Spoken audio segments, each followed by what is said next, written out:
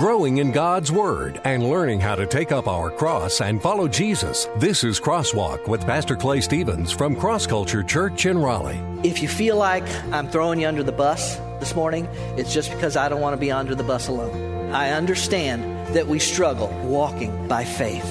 Have you ever gone somewhere expecting to find something, but when you got there, they didn't have it? Well, if you go to a steakhouse, you'd expect to find a steak on the menu, right? If you go to a computer store, you'd expect to find computers there, wouldn't you? Well, when it comes to faith, are there certain places where you would expect to find it? I walk under His banner. I have professed Him as my Lord and Savior. I believe He died on the cross for my sins, rose again for my justification, and He's coming again to receive me unto Himself. What about us? Can faith be found in our lives? Hello and welcome to Crosswalk. We're in Mark chapter 6 today in our series entitled Jesus, the Real Action Hero. Jesus has been traveling around to various towns, teaching and performing miracles, and in chapter 6 of the book of Mark, we find Jesus making a trip back to his hometown, Nazareth. They had heard all about the things that Jesus was doing, so you would expect that Jesus would be well received in the town where he grew up. But as Pastor Clay is going to explain today, faith isn't always found where you would expect to find it. Now here's Pastor Clay. I want to lead you to the cross. I came across the story of a guy named Charles Blondin. I'd read it years ago and kind of forgotten about it, but in preparation for this week, I happened to come across that story. Charles Blondin was a French tightrope walker. It's good work if you can get it. Right up until the no. Anyway, his most famous moment, I guess you could say, took place on September 14th, 1860, when Charles Blondin became the first person to ever tightrope walk across above Niagara Falls. Wow, I thought y'all would be more impressed than that. I mean, I don't see any of y'all lining up to walk across Niagara Falls on a tightrope. I'm just saying. Anyway, 11,000 feet. They stretched this rope 11,000 feet, over a quarter of a mile across the falls. And he walked across it, suspended 160 feet above the falls. From what I understand, it was such a big deal that just mass numbers of people on the Canadian side and the American side all came to see this event. And he not only successfully walked across on a tightrope, but as he was successful, as he got to the other side, he turned around and did it again. And he not only just walked across, he began to do all different kinds of stunts, if you will. He walked across in a sack. He had in a sack. That's what he said. He had a sack on. On stilts. All right, that was a little freaky, I got to tell you. On stilts, he walked across. On a bicycle, he rode across, back and forth. He's going back and forth, and he's changed his thing. Blindfolded, he went across. And the last thing that he did was he carried a sack of potatoes across on a wheelbarrow. He rolled a wheelbarrow across with a sack of potatoes in it. And with each success across, I mean, they said the crowd was just going crazy, and they're shouting his name, Blondin, Blondin, and they're just excited and everything else. And so he does that last time. He gets to the other side, and then whoever could hear him, I guess on whatever side he was, he yells out, "How many of you believe that I can go back across the falls with this wheelbarrow with a human being in it?" And they went crazy. They're clapping, and they're like, yeah, let's see, that's awesome. We know you can do it. You're the great Blondin. And so then he says, "Who will volunteer to get into the wheelbarrow?" Yeah. Chirp, chirp, chirp. Not a single volunteer. And what struck me about that is it just reminded me that saying that we believe something or saying that we have faith can be a very different thing from showing that we believe or showing that we have faith in something. Last week we talked about trials, a lot about trials, and And so it's great, and the providence of God is working our way through the book of Mark. It's great that today we talk about faith, because obviously faith is essential as you go through trials. I don't know how many, have any of y'all ever been in a trial? I'm just curious. A few of y'all? If you've ever been through a trial, then you understand the significance and the importance of having faith in it. By the way, concerning last week's message, I just want to say, a number of you messaged me and sent emails and things just saying how much the message meant to you last week and how much it encouraged you and all that stuff. And some of you put some stuff on Facebook about it. I know, my brother Joe Sams, I think, put something on Facebook about it. It was very, very kind about the message and all that kind of stuff. And I just really want to encourage you to do it. By the way, Joe, I don't think I liked your message. I don't think I liked it. I looked at it a while and then I thought, it might seem kind of self-serving if I like this. I don't know whether I should or not. But what I want to say is I encourage you guys, listen, we live in the world of social media, for better or for worse. So use it, okay? Use it. If you come out of your life group and you've just been blessed by what's gone on that week, or they've blessed you in some way or whatever, man, post it. Tweet it. Twit it. Do something with it. You know what I'm saying? Put it on Facebook. If the service was fantastic, if you go out of here today and say, man, it was burning up at Cross Culture today, and I'm not talking about the temperature. Put that, you just never know how God will use things when you put them out there in the social, I can't even say that, social media world. So, I don't know, I'm just throwing that, I'm just throwing that out there. But let's talk about faith, shall we? I'm going to start with this idea this morning. Sometimes faith is hardest to find in the place you most expect to find it. Sometimes faith is hardest to find in the place you most expect to find it.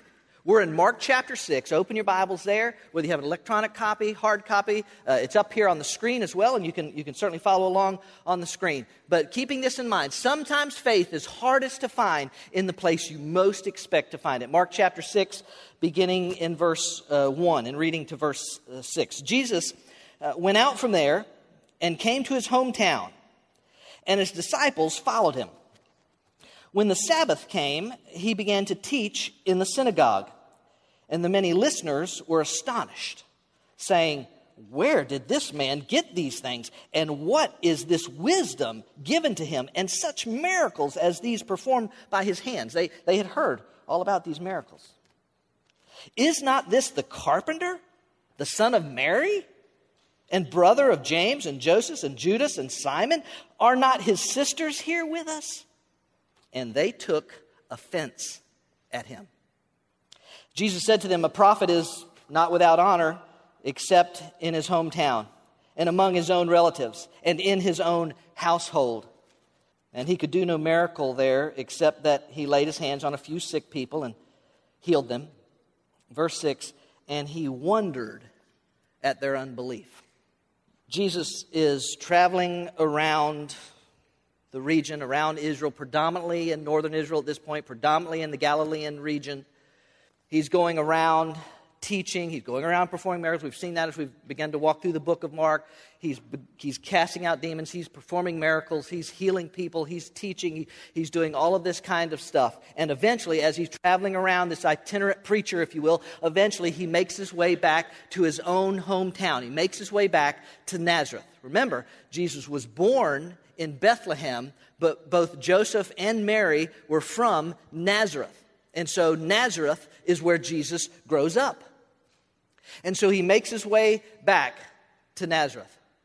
On the Sabbath day, in every town in Israel, it was customary for a rabbi, a teacher, to stand up and to begin to teach in the synagogue. And we've talked about synagogues, but it was just a local meeting place for the Jews, kind of like our version of a church for Christians today.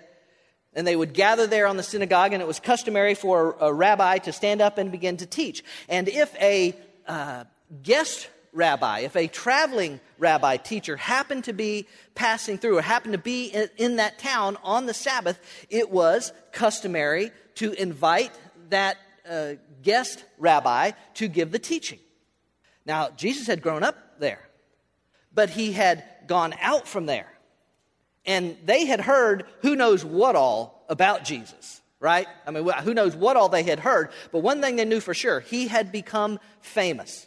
Everybody knew who Jesus was. And so they invite him to give the teaching on the Sabbath in the synagogue. And he stands up and he begins to teach. And as we read just a moment ago, at first it sounds like it's going pretty well. They are astonished at his teaching. They are astonished at his knowledge. And listen, in some sense, it's understandable why they would be so astonished by Jesus' teaching. He was from at best, a middle of the road, financially speaking, a middle of the road family. He's from a region of northern Israel, the Galilean region, that was just a simple area around the Sea of Galilee there, predominantly fishing and farming, that's it. As far as we know, he had no formal education. He almost certainly was trained by Joseph, Mary's husband, in the craft of carpentry, which he almost certainly was practicing as a carpenter up until he began his ministry at 30 years of age. By the way, if you happen to be wondering, why did he wait till age 30 to start his ministry? Y'all are probably wondering that, right? Why don't y'all just ask that? Why did he wait till he's 30? I'm glad you asked. Listen, there may have been several reasons, actually, why that he waited until he was 30 years of age. One of the reasons could have been that according to, I think it's Numbers chapter 4, a priest had to be at least 30 years of age before he began his priestly duties. And one of the things that we can say about Jesus is that Jesus Christ is our great high priest. Hebrews chapter 9 and chapter 11, I think it is. He is our great high priest, and so there may have been some correlation there. Also, part of the reason may have been that according to the Mishnah. Now, the Mishnah, remember last week if you were here, I mentioned the Talmud. The Mishnah was part of the Talmud, all right? It was a collection of writings by commentators, by Jewish scribes and Jewish rabbis and all that kind of stuff. Well, one of the things in the Mishnah was that I forget exactly how they put it, but basically the age of authoritative speaking began at 30 years of age. So apparently, at least in the Jewish culture, until you were 30, you hadn't lived enough life to really have much to say that was going to be of any worth. You can decide for yourself whether you think that maybe is the idea we ought to bring back around or not, but apparently until you were 30, nobody really was going to listen to what you would say. And we might also, there's also probably a good possibility that Jesus was just taking care of his family. We know from the text here that he had four younger half-brothers, and we know that he had younger half-sisters. We know they're all younger because Jesus was the firstborn, born of a virgin. And we also know, and almost all commentators are universally agreed on this, that Joseph is dead at this point. So Joseph has apparently passed from the scene. There's no mention of him here. There's no mention of him at the cross. There's no mention of him at all. So he apparently has passed away. And so it may very well be that Jesus was simply taking care of the family business, taking care of the family, until one of Mary's other sons could grow up enough to take over the family business, so to speak. But at any point, he did start his ministry. He did go out. He did grow. His name did grow. His fame did grow as he went out and he began to do all this stuff. And so he comes back to Nazareth. They invite him in. He begins to teach. They're astounded. They're astonished. He blows them away. But then it says this: they took offense at him.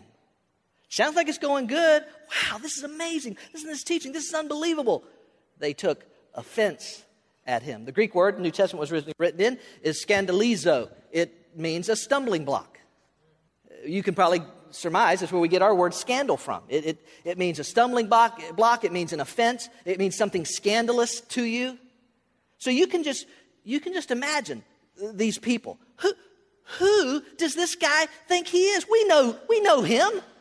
We know Jesus. We know his mom. We know his brothers and sisters. We grew up with this guy. He built my kitchen cabinets, for goodness sakes. Well, wouldn't it be kind of awesome if Jesus built your kitchen cabinets? You got got to figure that you're not going to have any problem with those kitchen cabinets or couch or whatever.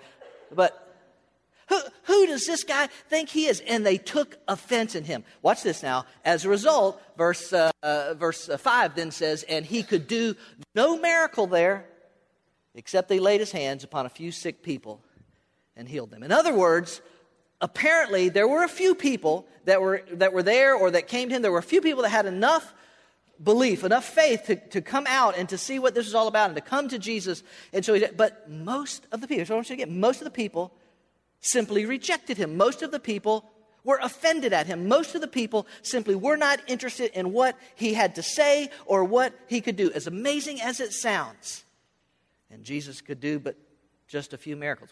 What you have here is an intersection of this mysterious relationship between the sovereignty of God and the free will of man. Nobody understands totally how these two things operate or work together, but one thing is very clear from the text.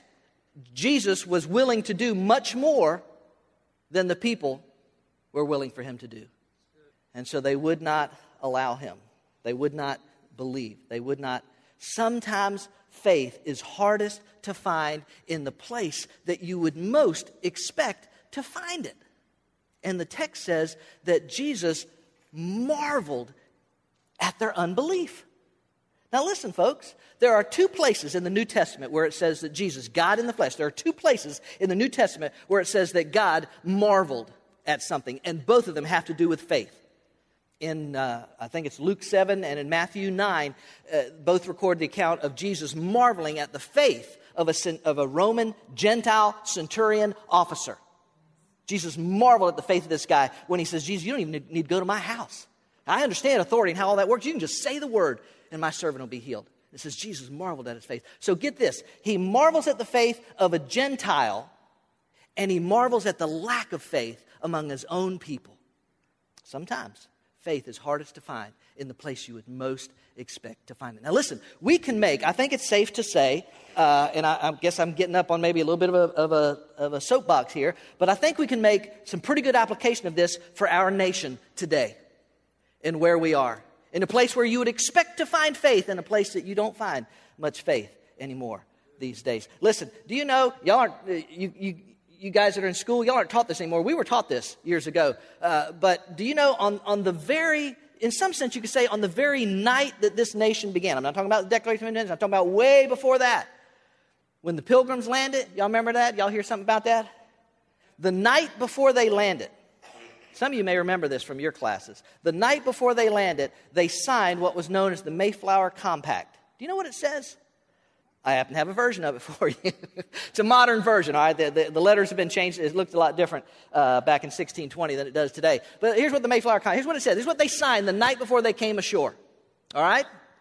In the name of God, amen. We whose names are underwritten, the loyal subjects of our dread sovereign Lord King James, they mean that like reverently, they're held him in esteem, sovereign Lord King James, by the grace of God, he was king by the grace of God, of Great Britain, France, Ireland, king, defender of the faith, etc.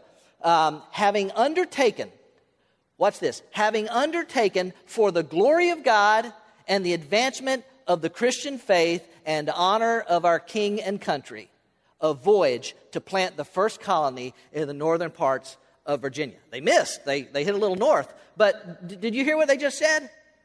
Because what have you been told your whole life? Oh, they left religious persecution. Religious persecution. That's why religion is bad. There's too much persecution. Too much. Now, there was religious persecution, okay? But do you understand, from their own words, why they say they came? They came for the glory of God and the advancement of the Christian faith, to make the name of Christ known. It goes on. I guess I'll finish it. Covenant and combine ourselves together into a civil body politic for our better ordering and preservation and furtherance of the ends aforesaid. In other words, we're going to come together, we're going to do this because of why we said. For the glory of God, the advancement of the kingdom, and the honor of our king. And by virtue hereof to enact, constitute, and frame such just and equal laws, ordinances, acts, constitutions, and offices from time to time as shall be thought most meet and convenient for the general goods of the colony, unto which we promise all due submission and obedience. The night before they came ashore, that's what they wrote and that's what they signed. That's why, can I just tell you this? It irks me when guys like Bill Maher stand up and make just idiotic statements, such as America was never a Christian nation. And listen, I don't mean that to be an insult to him. It's just based purely on the ignorance of his understanding of the historical context of that day. Do you know that 106 of the first 108 colleges and universities founded in this nation were founded solely for the propagation, for the furtherance of the kingdom of God? 106 of the first 108. Schools like Harvard, Yale, Princeton, Columbia, Dartmouth, Brown, and Rutgers, to name just a few. Do you think any of them would own that today? Look at this. Harvard, founded 1636. This was one of the laws, what they called the laws of Harvard. Let every student be plainly instructed and earnestly pressed to consider well the main end of his life and studies is to know God and Jesus Christ, which is eternal life, and therefore to lay Christ in the bottom as the only foundation of all sound knowledge and learning. Harvard University, 1636.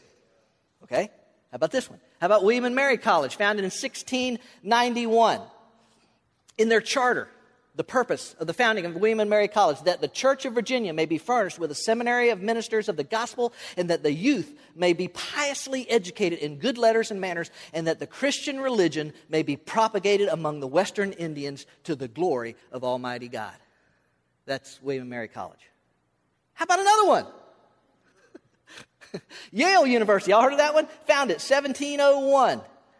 For the liberal and religious education of suitable youth to propagate in this wilderness the blessed Reformed Protestant religion. Oh, let's keep going. How about another one? How about Princeton? Y'all heard of that one?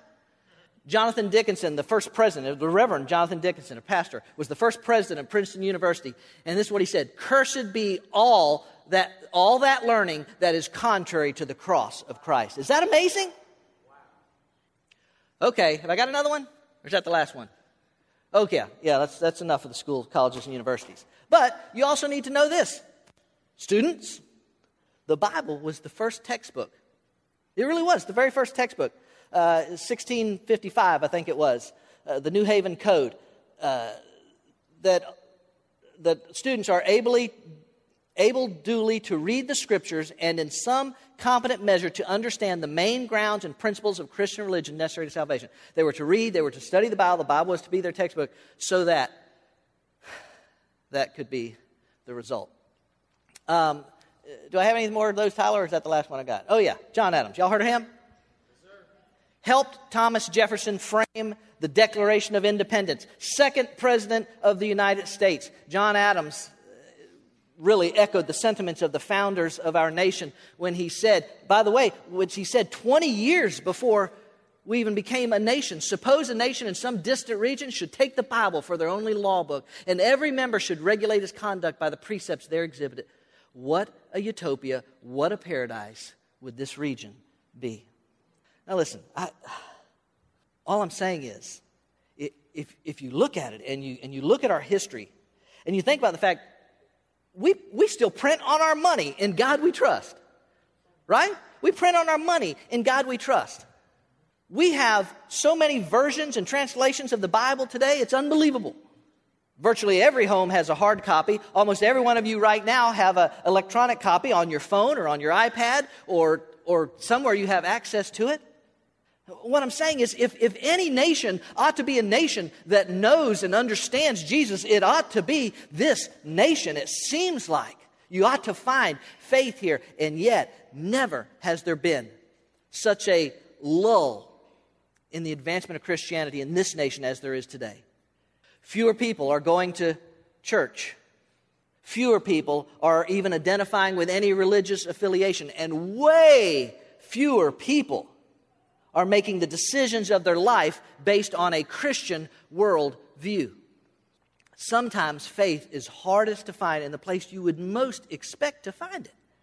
Now, real quickly, before I move on, I need to ask this question. What about us here, and it may not be everyone here, but what about us here who would profess faith in Christ? Is faith found in our lives? In other words, those of us who would say, yes, I'm a follower of Jesus Christ. I walk under His banner. I have professed Him as my Lord and Savior. I believe He died on the cross for my sins, rose again for my justification, and He's coming again to receive me unto Himself. I am a follower, fully devoted follower of Jesus Christ. What about us? Can faith be found in our lives? Is faith evident in our lives? Is it something that we not only can live with, but something that others can see and experience in our lives? Can we, in the midst of circumstances and trials and all that stuff we talked about, can we own the Apostle Paul's words to the church in Philippi in Philippians chapter 4 when he said this? He said, not that I was ever in need, for I've learned how to be content with whatever I have. I just thought I'd give a dramatic pause there. I know how to live on almost nothing or with everything. I've learned the secret of living in every situation. What if are we doing any injustice to the text if we change situation to trial? I've learned the secret of living in every trial. I've learned the secret of living in every circumstance. Whether it is with a full stomach or empty, with plenty or little, for I can do everything through Christ who gives me strength. Listen, if you feel like I'm throwing you under the bus this morning, it's just because I don't want to be under the bus alone. I understand that we struggle in this area of walking by faith. I know that it is difficult, which is why the second truth I want to bring out this morning is so important. Yes, sometimes faith is hardest to find in the place you would most expect to find it. We should expect to find it in our lives. Here's the second truth. Sometimes faith is easiest to find in the place you most have to have it. We'll pick it up in verse 7. And he summoned the 12 and began to send them out in pairs and gave them authority over the unclean spirits. And he instructed them that they should take nothing for their journey except a mere staff, no bread, no bag, no money in their belt, but to wear sandals, and he added, do not put on 2 tunics. Jesus, after the Nazareth episode, sends his disciples out. Okay? They've been with him since the beginning of this ministry now, as he's drawn them to him. They've been a part of this. They've been experiencing this. And it's been good. But you know what? Jesus was not going to be with them forever. He wasn't. As mind-blowing as it may seem to us, this was a plan that God had put in place before the foundation of the world.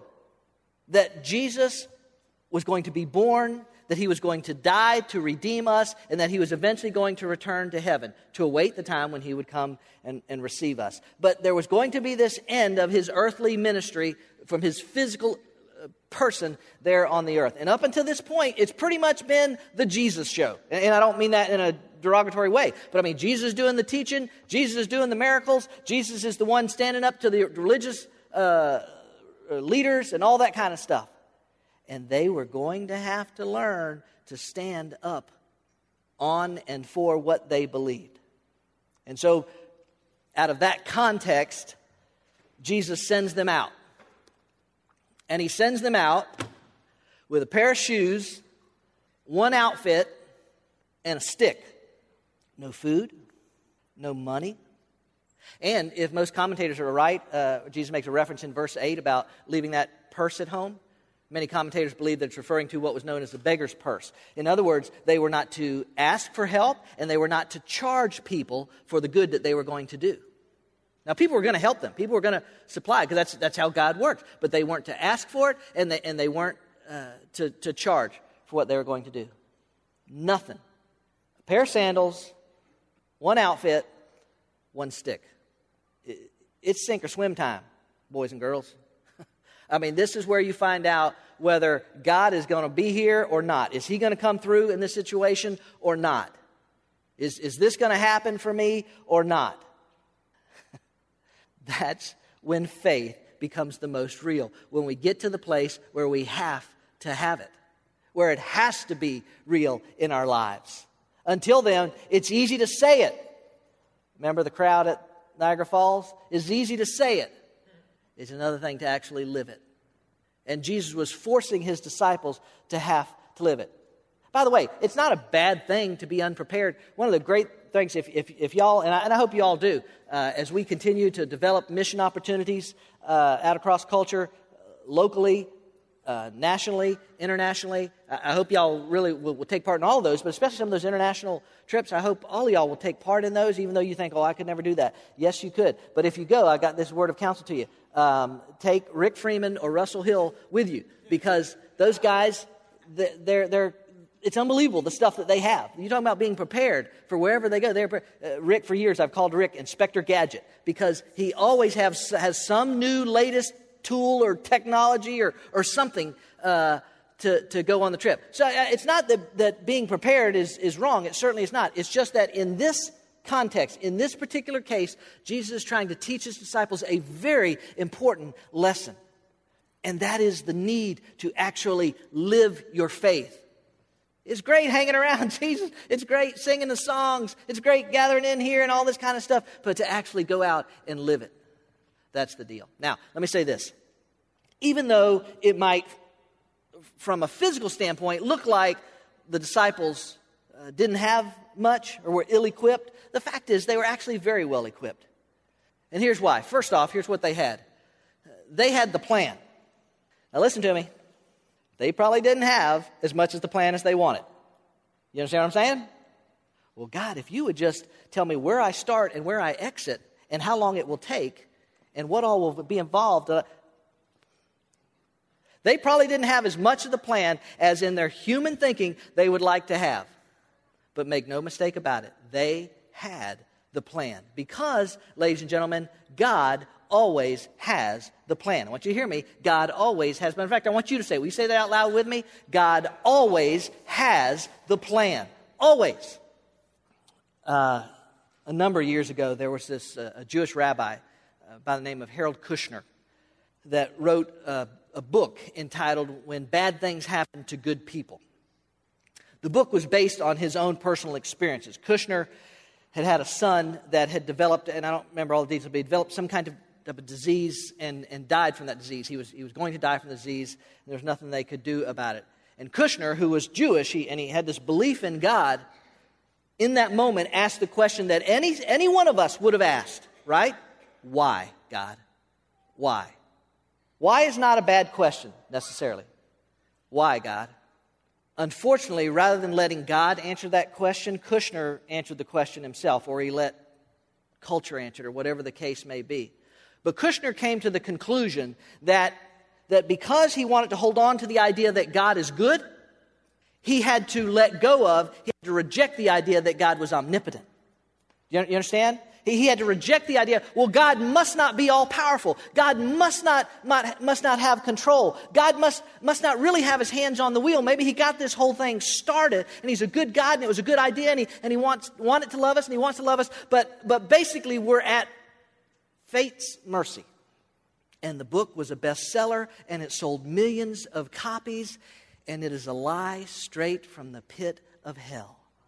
Listen, we may not always have a clue what God is doing, but you better know God has the plan.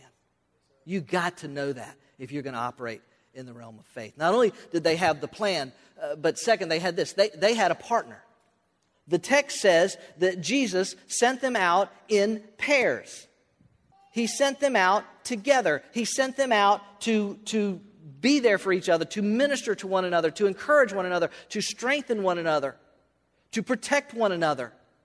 It is the body of Christ. Part of that plan, part of God's plan is that the church, you know who the church is? Yeah, that's right. All of us who profess faith in Christ, that the church would make up this one body. Hey, we're unique. Some of us are uniquer than others. But together we make up this body. Look at how the Apostle Paul puts it in Romans chapter 12. For just as we have many members, right, in one body, and all the members do not have the same function, so we who are many are one body in Christ and individually members one of another. We need each other. And I realize, man, we don't understand why do they do that? Why do they act that way? Why do they let their kids do that? Why do they have this? Why don't they drive, all this stuff that we do. We get on each other's nerves and we don't understand, but we better understand that we are a body. And we need each other. We need to encourage each other. We need to come alongside one another, just as those disciples needed one another. Even then, they had a partner. They had them with it. And let me give you one more that they had. They had his power. There in verse 7 or verse 8, it says that Jesus was giving them authority. Jesus was giving them authority over the unclean spirits. We've already looked at this several times in the book of Mark, but unclean spirits is a reference to the spiritual enemy. It's a reference to demonic activity. It's a reference to demons. And Jesus did not send them out unequipped. They felt like they were because they got very little in their hands, but in fact, they were going in his power. And listen, you can do a lot in the power of God. And they needed it because look at Ephesians chapter 6. Maybe you've read this many times. For our struggle is not against flesh and blood, but against the rulers, against the authorities, against the powers of this dark world, and against the spiritual forces of evil in the heavenly realms. This is no joke, folks. I often use this passage of Scripture when I'm counseling marriages that are in crisis. And I often try and remind the couple that are just ready to tear each other's throats out that, in fact, your spouse is not your enemy. I think when I say that several times, if some of them had a gun, they would have shot me. But the truth is, the reality is, whether it's your spouse, whether it's your coworker, whether it's whatever it is, the real enemy is right up there. And you're familiar with this passage, 1 Peter chapter 5. Be alert and of sober mind. Your enemy, the devil, prowls around like a roaring lion, looking for someone to devour. Spiritually speaking, how can I just eat this guy's lunch? How can I destroy her faith? How can I steal the love that they have in their marriage? How can I make joy something absent in their lives? You better believe that stuff goes on, folks. They had the plan, they had a partner, and they had his power working for them. Obviously, the same thing, ladies and gentlemen, let's bring it home. The same thing is true for you and for me in our lives. We do have a plan. I know we don't have enough of the plan. I know we don't have enough of a plan. But can you see why? Can you see why God puts us in positions where we have to sink or swim when it comes to faith, when we have to operate in faith? Can you see why God is trying to put us there all the time? And what do? We cry and we moan and we squirm and we beg God to get us out of it, and we make deals with God to get us out of it. And if we could only just grab a hold of this truth that God loves us so much that He's going to put us in a place where we have to have it. We have to operate by faith because, as the writer of Hebrews reminds us, without faith it is impossible to please Him. For he who comes to God must believe that He is, and that He is a rewarder of those who seek Him. There's a lot of stuff I don't understand about God. There's a lot of stuff I'm still learning, and the more I read God's Word, the more I'm blown away by how much I don't know. But this I know, there is something to faith, ladies and gentlemen. There is something to operating in the realm of faith that is absolutely critical for your relationship with God. And so, just remember, we do have the plan. We may not have as much as we want, we may not know, but we can walk out knowing that God is going before us and that He is accomplishing His purposes and His plans. And we have a partner. Those of us, we are the body of Christ. And one of the things that we say sometimes around here at Cross Culture, one of our sayings is, it's not about a religion, it's about a relationship. And that is so absolutely true. You were created for relationship. First and foremost, relationship with God and relationship with others. In the book of Genesis, I think in Genesis chapter 2, it says that, then the Lord God said, it is not good for the man to be alone. I will make him a helper suitable for him. Obviously, in that context, it's talking about a marital relationship and that sort of thing. But the truth is, in the overall context of our lives, we need each other. And I know, like I said, I know we get on each other's nerves. And I know we don't understand. And I know, but we need each other. We need to protect each other and provide for each other. And we have His power. We have His power. I need to say this and we'll close. We have His power as we operate in faith. Because that's the key, right? Without faith, you can't be in a position of pleasing God. You have to operate in the realm of faith. So if you operate in the realm of faith, you can know that you are operating in the realm of God's power. And I don't know about you, but I need God's power in my life. Man, do I need God's power in my life. Sometimes faith is easiest to find in the place you most have to have it. The next time you find yourself in that place, which for some of you is like right now, remind yourself, God, I don't like my circumstances. I don't like what I'm going through. I don't understand what I'm going through. But God, I want to walk by faith because I want to please you. So I want to have faith. Help me to trust in your plan. Work with those that you bring into my body. And listen, can I just throw this out here? If you're not in a life group, you are missing so much, such a vital part of what this body is. You really are. I just encourage you, if you're not in a life group, why not even before you leave here today, why don't you take that Connect card, put your name on there, and say more information about life group?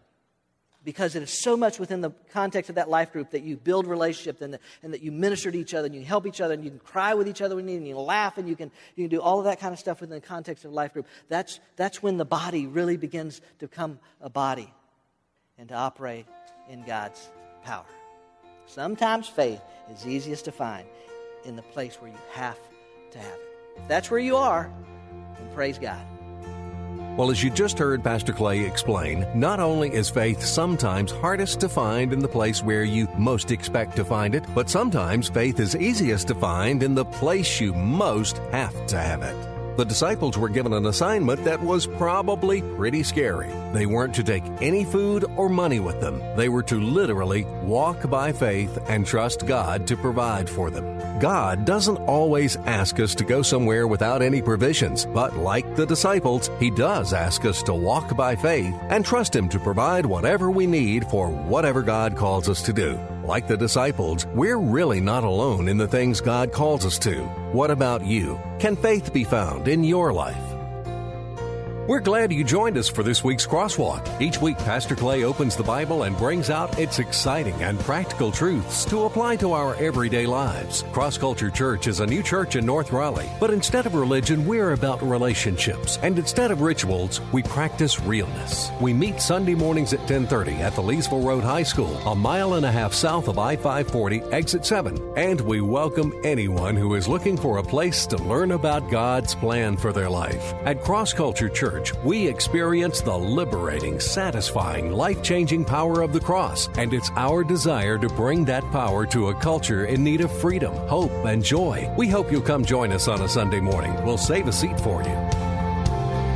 I'm not the water, I'm not the bread, but I know the place where your soul is fed. So hungry and thirsty, come and be blessed. I want to lead you to the cross. I want to lead you to the cross. I want to lead you to the cross. Cross Culture Church, taking the cross to our culture and taking our culture to the cross. Visit us online at crossculturelife.org.